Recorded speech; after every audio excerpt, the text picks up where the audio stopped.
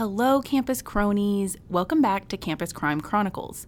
I'm your host, Nicole Turner, full-time college administrator, part-time college professor, but always a true crime addict. In every episode of this podcast, I take a deep dive into some sort of true crime that occurred on a school campus or a crime that's associated with a college or university in some way. For each episode, I rate the seriousness of the crime from 1 to 5 on my serious crime scale, with 1 being completely not serious, possibly even a little humorous from time to 5 being very serious. This episode is rated a 5. In September of 2015, UCLA senior Andrea Del Vesco lay in her bed, peacefully sleeping, when an unexpected visitor broke into her off-campus apartment in the wee hours of the morning for no apparent reason or motive other than to assault and murder her. Even though an upstairs neighbor heard the commotion, saw a suspicious man near the apartment, and called 911 twice to report what she heard and saw, police initially arrived to the scene but found nothing. They canvassed the area, which seemed quiet, undisturbed, nothing out of the ordinary.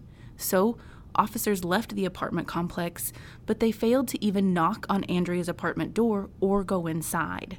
They would return for a second time, about 30 minutes later, to find Andrea's apartment up in flames. This episode is titled Unexpected Visitor, The Murder of Andrea Del Vesco.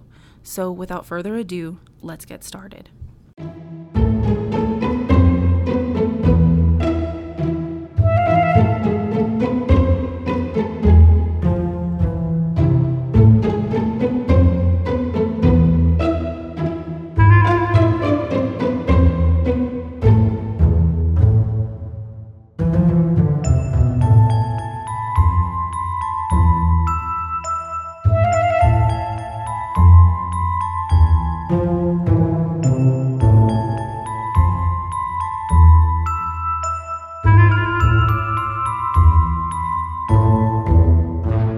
Andrea Lauren Del Vesco, who often went by Andy to those close to her, was born on June 29, 1994.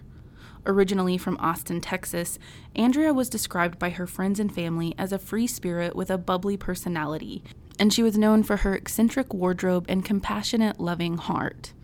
When Andrea went off to college at the University of California, Los Angeles, or UCLA, it's no surprise that she quickly made new friends and joined the Pi Beta Phi sorority. And according to an article on CNN.com, many of Andrea's sorority sisters considered her their very best friend. In the fall of 2015, Andrea was beginning her senior year at UCLA as a psychology major. Her mom, Leslie Del Vesco, said, quote, "When Andrea was in high school, she loved learning. She was always reading, going to museums. She was interested in studying psychology. I thought, this is a perfect career for you. You're a natural," end quote. In 2015, Andrea lived in an apartment complex on Roebling Avenue with several of her sorority sisters and her beloved dog, a Chihuahua Terrier mix named Shea Panda. Her apartment was located in the Westview neighborhood of LA, which was officially located off campus, though still just about a block and a half away from the university. And from what I gather, this particular part of Westwood is a pretty common area for UCLA students to live in. According to ABC News, the area is described as a perfect college town with a beautiful, picturesque landscape, and it usually feels quite safe and welcoming to the students who reside there. On September 20th, 2015, Andrea spent the evening and night hanging out with her sorority sisters at home, drinking wine and preparing for fall rush. According to her roommates, Andrea went to bed early in the morning, around 3 a.m. on September 21st. A few hours later, Andrea's upstairs neighbor and sorority sister Sarah Muir was arriving home from taking her boyfriend to the airport. Scott Glover for CNN reported that the clock in Sarah's car read 5:30 a.m. at this time. As Sarah was turning the key to unlock her apartment, she heard a noise on the stairwell below her. She turned and looked and saw a man run away. She mentally noted what he was wearing: a red and blue tank top, dark jeans, and a baseball cap. At first, Muir was a little disturbed about this random encounter, but after talking to her boyfriend on the phone, she decided to shrug it off and go to sleep. According to the reporting of Beth Braden for Investigation Discovery, not long after getting home and settling into bed, Sarah heard screaming coming from Andrea's apartment, which was just below hers. She also heard a dog barking and whimpering.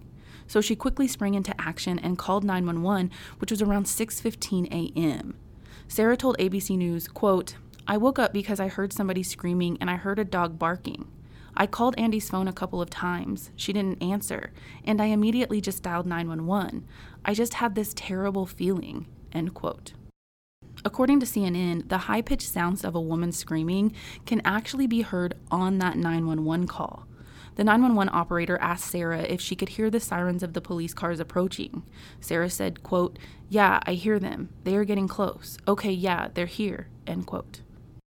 According to Investigation Discovery, within minutes, 4 LAPD officers in 2 police cruisers rushed to the scene with lights and sirens blaring. But when they arrived, which was around 6:20 to 6:30 a.m., they didn't notice anything out of the ordinary. If there was screaming coming from the apartment, all was quiet now. Regardless, they did conduct an exterior search of the complex and even shined a flashlight into Andrea's room and the living room of her apartment. However, the officers observed no one around and they found no evidence of a crime, which means they also did not attempt to knock on Andrea's door or any other apartment door for that matter.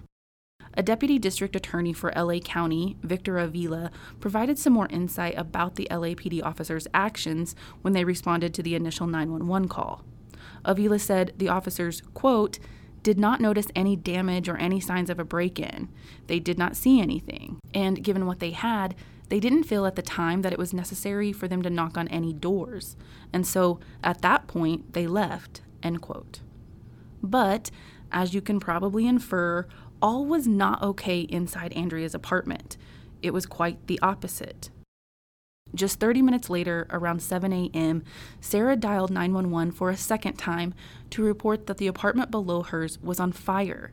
Sarah explained that she heard a loud noise come from Andrea's apartment. She said, quote, "So I run to my balcony and then saw Andy's room on fire and then this guy running out of Andy's room.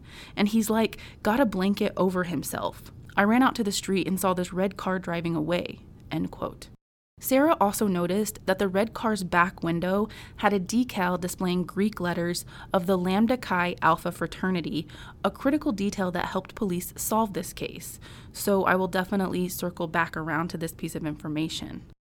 Meanwhile, Andrea's friends and roommates relentlessly called Andrea's name outside of her room, and the LA Times reported that they tried desperately to extinguish the flames until firefighters and medical personnel arrived. When first responders did arrive to Andrea's apartment, they discovered an incredibly gruesome, heart-wrenching scene.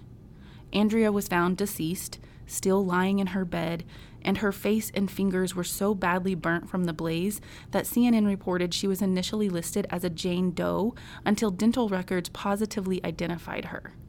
And I know what some of you are thinking. Didn't police shine a flashlight into Andrea's room just 30 minutes before? Wouldn't they have seen her lying there? Well, CNN reported that they did not see Andrea or anyone lying in the bed when they shined their lights inside. One of the responding officers, seasoned veteran Rodell Sudduth, wrote in his report that his partner, Thomas Montague, shined a light into the bedroom. Sudduth wrote, quote, "He observed the bed but no occupants," end quote. He also noted that his partner shined the light into the living room as well, but, quote, "observed no one," end quote. So, in that 30-minute window between when police initially responded to the first 911 call and when they arrived the second time, Andrea must have been moved or placed onto her bed. Investigators concluded that someone had broken into the apartment, attacked and stabbed Andrea before moving her to the bed, and then the person emptied the contents of a trash can on top of her body and lit it on fire. Deputy District Attorney Victor Avila said, quote, "The killer tried to cover up his crime by setting her and her room on fire," end quote. An autopsy later revealed that Andrea's body was covered in stab wounds. She had been stabbed 19 times, some superficial cuts and others severe, including 2 3-inch deep cuts to her neck, both to her carotid arteries, which the coroner deemed rapidly fatal. The autopsy report noted that she was, quote, "most likely deceased prior to ignition of the residential fire," end quote. CNN reported that the coroner concluded that there was an absence of soot in her airways and a low level of carbon monoxide in her blood. However, Andrea wasn't the only victim left to burn in the fire. Remember her dog, Shea Panda, who I mentioned earlier? Y'all, police arrived to not only find Andrea badly burned and deceased in her bed, but lying at the foot of the bed was her beloved pet. Shea Panda was alive, but severely charred and struggling to breathe, barely hanging on. The dog was taken to an emergency animal hospital, where Andrea's parents later made the tough decision to put Shea Panda down and let her go be with Andrea. But I do want to mention that when Andrea's parents, Leslie and Arthur Delvesco, first learned of their daughter's death, all they knew was that she was gone. They didn't know the details. According to CNN, Andrea's parents flew into LA from Texas thinking their daughter had died in a fire, not that she had been brutally attacked, murdered, and then left to burn in a fire that was lit in a harebrained attempt to cover up evidence. When Leslie did learn about the horrific details surrounding Andrea's death, all she wanted to do was see her one last time, but police strongly urged against it. Leslie said, quote, "I knew she was dead, but part of me didn't want to accept it until I had seen her. I just wanted to hold her one last time." And the police said, "Well, we cannot allow that until the autopsy has been completed," end quote. Andrea's parents did go to the animal hospital to see Shea Panda, though. Leslie said, quote, "We all agreed that it was better if we just let Shea Panda go to join Andrea. We said goodbye to Shea Panda and sent her to kiss Andrea for us. And then it hit me. If Andrea was involved in that same fire, what her body must have looked like," end quote. Meanwhile, police got to work to figure out exactly who committed this heinous crime, as Andrea's sorority sisters were left to speculate how all of this could have happened to their dear friend. One of her Pi Phi sisters said, quote, "She did not have a boyfriend at the time, so we thought it could have been a Tinder date gone wrong. Just thinking about the fear she must have gone through, I was just really scared," end quote. But police quickly drew in some promising leads. Emily Shapiro reported for ABC News that as officers swarmed campus and the apartment complex, 2 UCLA students who lived across the street from Andrea told police that their apartment had been burglarized. And police soon learned that this burglary happened around the same time that Sarah Muir had reported seeing a person in front of her apartment, in that stairwell. The items stolen from the apartment across the street consisted of some laptop computers and a pair of Sonos speakers that must be registered online before they can be used. Well, lo and behold, 2 days after Andrea's murder, a representative from Sonos informed police that someone had tried to re-register the stolen speakers online using a new email address. That email address led detectives to a person in Fresno, California, and that person was the roommate of a man named Alberto Medina. When detectives went to visit the roommate, the guy told them that he had borrowed the speakers from Medina. Deputy DA Avila said, quote, "Medina's roommate tells them that Alberto Medina was down in Los Angeles visiting a friend at UCLA that weekend, and that when he came back, he had these Sonos speakers," end quote. So police brought in Medina for questioning. Medina, who was a 22-year-old student at Fresno State University at the time and had no criminal record, admitted to police that he did, in fact, steal the speakers, a laptop, and some alcohol from the apartment across the street. However, he proceeded to tell them that it was his friend, Eric Marquez, the one he was visiting, who killed Andrea, not him. But y'all, the police weren't buying any of it because the evidence from their investigation told a completely different story. First of all, Sarah Muir saw someone with a blanket around them, a red blanket to be exact, jumping over Andrea's balcony and fleeing the scene at around 7:01 a.m. Well, surveillance video showed both Medina and Marquez returning to Marquez's apartment at around 7:06 a.m. And guess who has that blanket still wrapped around him? Yes, Medina, not Marquez. Plus, Medina had several abrasions and scratches on him, and Marquez had none. And Medina's car matched the description of the red car Sarah saw speeding away, even down to that critical detail of Medina's fraternity sticker displayed in his back window.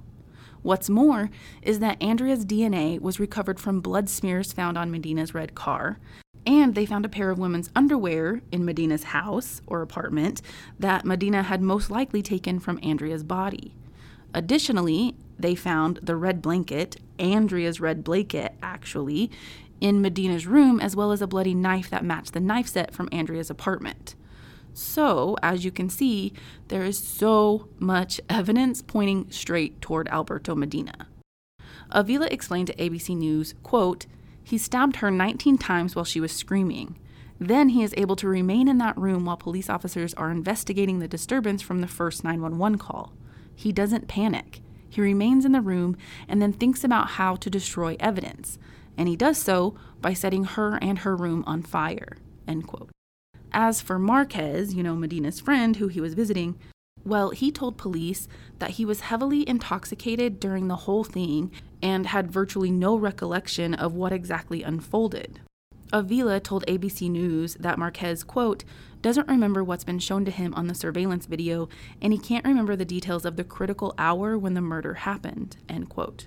So, according to Avila, quote, "there was insufficient evidence to show that Marquez knew exactly what happened inside Andrea Del Vesco's apartment. We believe that it was best to settle the case with Marquez for something that was more appropriate to his conduct. Marquez pled guilty to aiding and abetting the burglary of Andrea Del Vesco and accessory after the fact. He received a sentence of 2 years and 8 months in state prison," end quote. Medina, on the other hand, was charged with Andrea's murder, and his fate was left up to a jury in May of 2018. He was ultimately found guilty of murder, arson, burglary, and animal cruelty. Then, on September 21st, 2018, 3 years to the day since Medina murdered Andrea, a Los Angeles County Superior Court judge deemed Medina, then 25, too dangerous to ever be released from prison, and Medina was sentenced to life without the possibility of parole. Judge Mark Wyndham said, quote, "He brutally murdered a beautiful, innocent person. He seriously wounded an entire community. He must never walk free again," end quote. During Medina's sentencing hearing, though, Medina remained calm, cool, and collected, virtually showing no emotion or remorse whatsoever.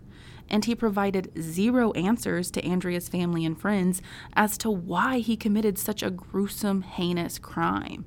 One of Andrea's close friends, Nicole Berggreen, said, quote, "Where is his moral compass? He is a closed book. I thought I'd see some emotion on his face, or at least a flinch," end quote. Regardless, Medina's sentence did bring a little relief to Andrea's family. Leslie Del Vesco said, quote, "He can't atone for taking Andrea's life, but he did receive the maximum sentence, so I feel relieved that he can never hurt another person. It's what Andy would have wanted," end quote. Before I wrap up this episode, I do want to circle back around to those 4 police officers who responded to the scene. Scott Glover for CNN reported that Rodell Sudeth, a 21-year seasoned veteran of the police force, and his rookie partner Thomas Montague were in one police cruiser, and Alicia Williams, another experienced officer of 7 years, and her rookie trainee Eric Tillett were in the other police car. Naturally, when Andrea's parents, Leslie and Arthur, learned of the initial 911 call and exactly how these 4 officers handled or mishandled the situation, well, they had questions and concerns. However, when Arthur Del Vesco communicated these concerns, he was, quote, "very poorly received," end quote.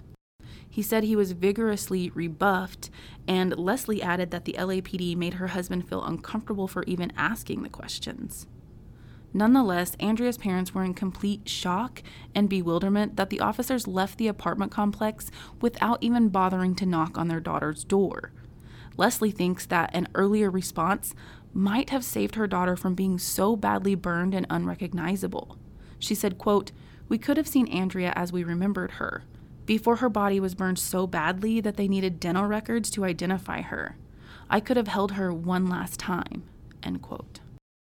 However, the responding officers were held accountable for their actions and how they responded to the initial 911 call Sarah Muir had made. CNN reported in 2016 that the officers were each directed to a separate Board of Rights hearing, which is an internal type of court proceeding in California for police officers who are facing any type of misconduct cases or potential termination. CNN confirmed that both Sudeth and Williams were each found guilty of misconduct, and both boards recommended termination. Consequently, Sudeth was fired in May of 2016, and Williams' termination shortly followed in September of that year. But the 2 rookie officers still remain on the job. Andrea Andy Delvesco was a smart, beautiful, deeply empathetic person with a huge heart. In high school, she made straight A's, was a member of the National Honor Society, and a state spelling bee award winner. She was truly a kind soul who showed nothing but love and compassion to those around her, as she was known to reach out to anyone who seemed troubled. She even spent her 16th birthday in Peru volunteering and helping villagers make shelters for guinea pigs. So, I want to leave you with some words from Andrea's mother, Leslie, who said, quote, "Andrea was here to show us a deeper understanding of what love is. She taught me that love is boundless and infinite, and for us all to treasure the moments that we do have with each other." End quote. Okay, y'all, that officially brings us to the end of Chronicle 45. As always, be sure to check out my social media, where I always post photos associated with each case and episode. You can find me at Campus Crime Podcast on Instagram and Campus Crime Chronicles on Facebook. So check me out on there and let me know what you think of this week's episode. You can also reach me by email at campuscrimepodcast@gmail.com, and you can check out my TikTok for some additional campus crime stories. Also, I keep saying this, and I'll keep saying it till we get to 100 reviews. But don't forget that that's my new goal, 100 reviews on Apple Podcasts. So I still need y'all's help, so keep those ratings and reviews coming. Okay, well, that's all for today, so bye for now. Campus Crime Chronicles is researched, written, and recorded by me, Nicole Turner, and it's edited and produced by Giari Gassaway. Tune in again in 2 weeks for the next Chronicle.